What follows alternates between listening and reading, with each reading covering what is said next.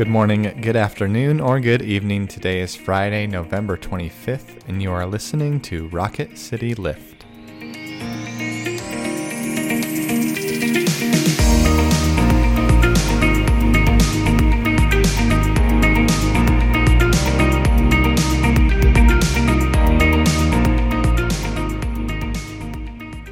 Hi everyone, welcome back to Rocket City Lift. I'm Tara Bulger. And I'm Brett Goodeman. And we come to you 3 times a week to try to bring a bit of a spiritual lift to your day. Before we get back into the passage of Romans, let's begin with prayer. Let us pray. Lord God, we ask that you would give us an understanding and caring mind when we interact with people. We ask that you would give us wisdom to discern between goodness and evil. And we pray that we would live out in this world justice and mercy, the same that you have given to us. And we pray this all in your name. Amen. Amen. Listen again to the passage from the 8th chapter of Romans, verses 28 through 39. We know that all things work together for good for those who love God, who are called according to his purpose. For those whom he foreknew, he also predestined to be conformed to the image of his Son, in order that he might be the firstborn within a large family. And those whom he predestined, he also called. And those whom he called, he also justified. And those whom he justified, he also glorified. What then are we to say about these things? If God is for us, who is against us? He who did not withhold his own Son, but gave him up for all of us, will he not with him also give us everything else?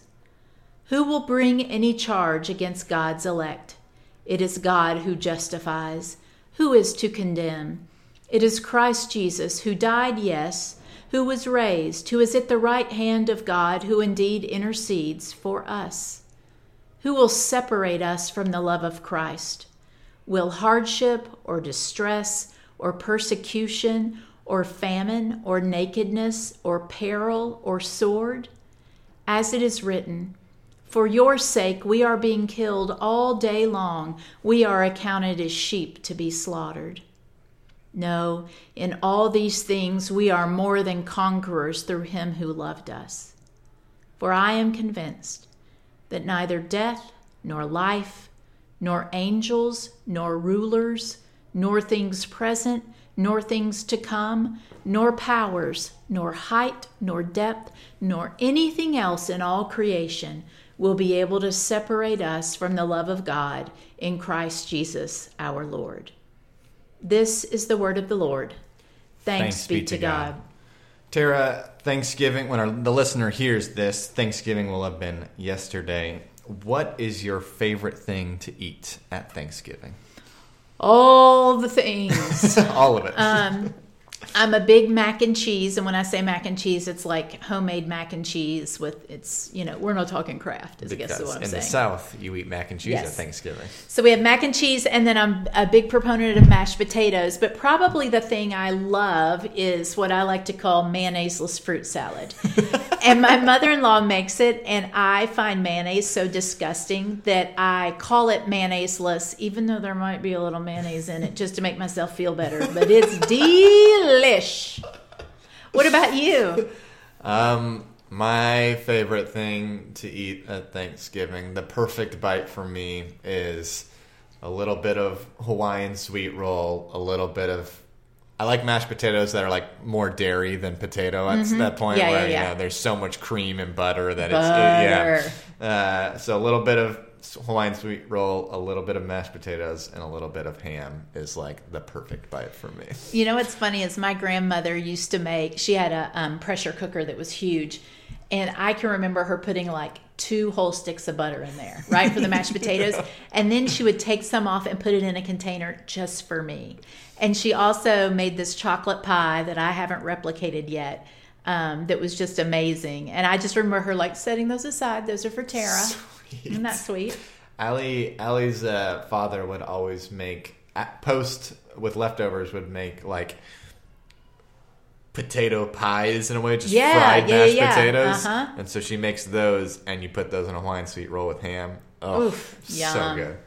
So good. Now I'm hungry. Yep. But to our scripture, there is this line about Christians being more than conquerors. What do you think Paul's trying to communicate to us in that?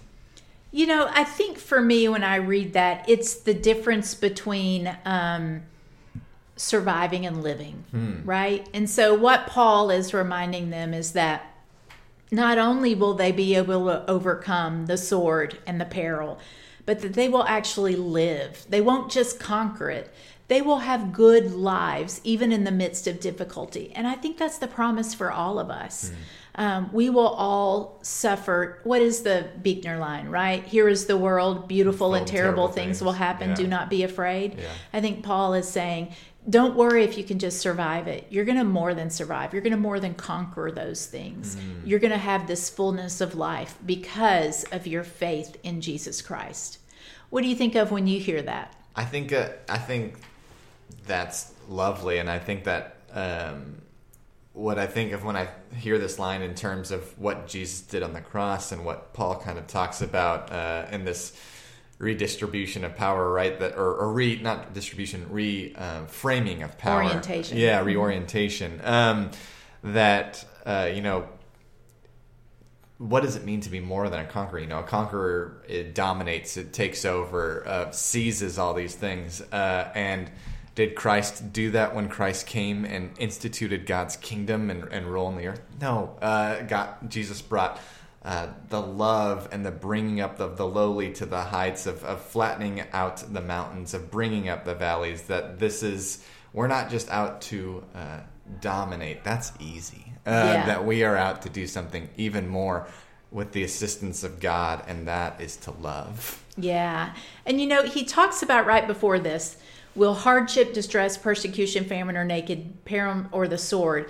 No, we'll be more than conquerors. And I think there is something really beautiful when people have the ability to go through hardship and they see it not as something they're against, but something that they are like a part of, and they can see the beauty of even the hardship and the peril and the distress. Do you know what I mean? Yeah. To me, I think that's also more than conquerors. Not that, I'm gonna get through the hardship, but also that maybe you can find yourself in the hardship, maybe even being just a little bit grateful for it because it's brought you closer to God. There is, I don't know if you experience this. Sometimes I struggle with this because I think that that Christians in the past century have used this idea to not acknowledge the pain that someone's going through in some way. And so sometimes I struggle of like, I see the pain that you're going through. I don't know exactly what it's like. I know it's difficult, but that isn't the end of the story. And so providing hope, but also acknowledging, but not just staying there, right? Yeah. That there is another road that we can traverse. There is another path that we can partake in, Yeah, and I think this is where my sermon on this is going. It'll be curious to see, though. Is that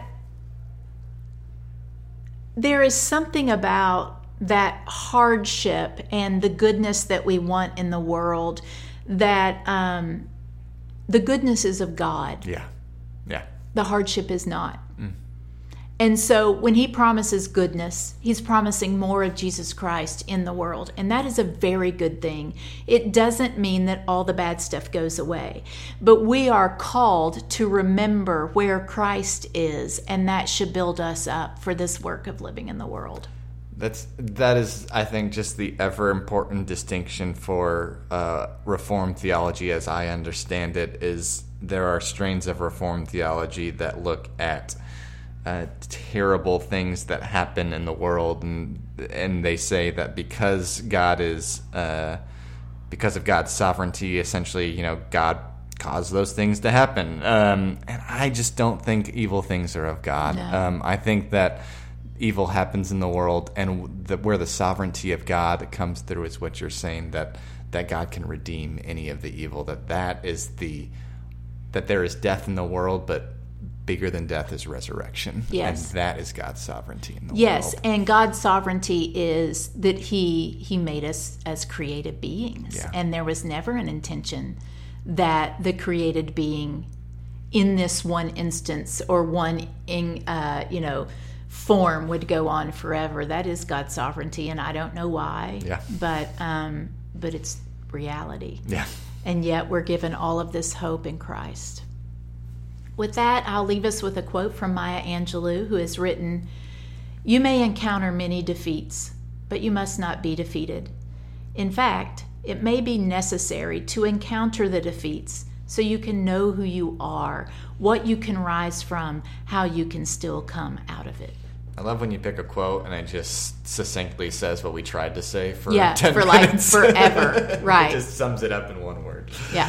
Thank you all for being with us. We hope you have a wonderful and safe Thanksgiving weekend. We will be out next week. We'll take the week off, but we invite you all to join us for Advent, either online. You can visit us at Facebook, YouTube, or our website, fpchsv.org, or we hope you can visit us in person if you are here in the Huntsville area. And now, may each of you go out to love and to serve, to be well, to care for yourselves and others, knowing that the grace and love of God is ever upon you. Amen. Amen.